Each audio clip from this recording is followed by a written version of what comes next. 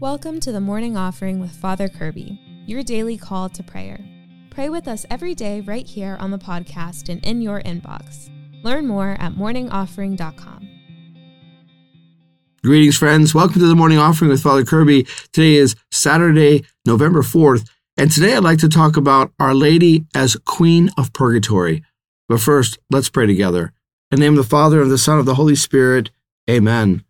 O Jesus, through the Immaculate Heart of Mary, I offer you my prayers, works, joys, and sufferings of this day, for all the intentions of your Sacred Heart, in union with the holy sacrifice of the Mass throughout the world, for the salvation of souls, the reparation of sins, the reunion of all Christians, and in particular for the intentions of the Holy Father this month.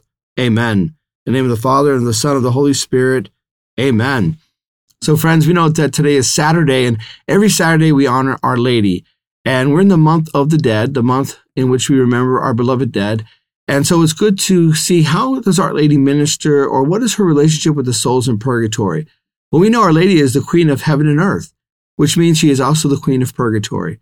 And Our Lady is always so close to her children, especially when they are suffering or when they're being disciplined. Our Lady is always there to give us encouragement, consolation, to help us. Our Lady is true mother.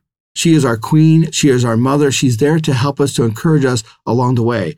The Lord Jesus told us from the cross, "Behold your mother."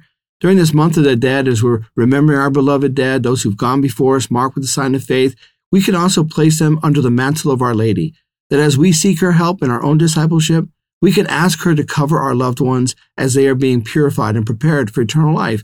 She is the Queen of Purgatory. We can call upon her and say, "Mary, I love you. Please help me. I'm missing my loved ones. I'm grieving their loss, but please go to them and cover them in your mantle. Please help them as they're being purified and prepared for heaven." She is the Queen of Purgatory, and we can fly to her and ask for her help.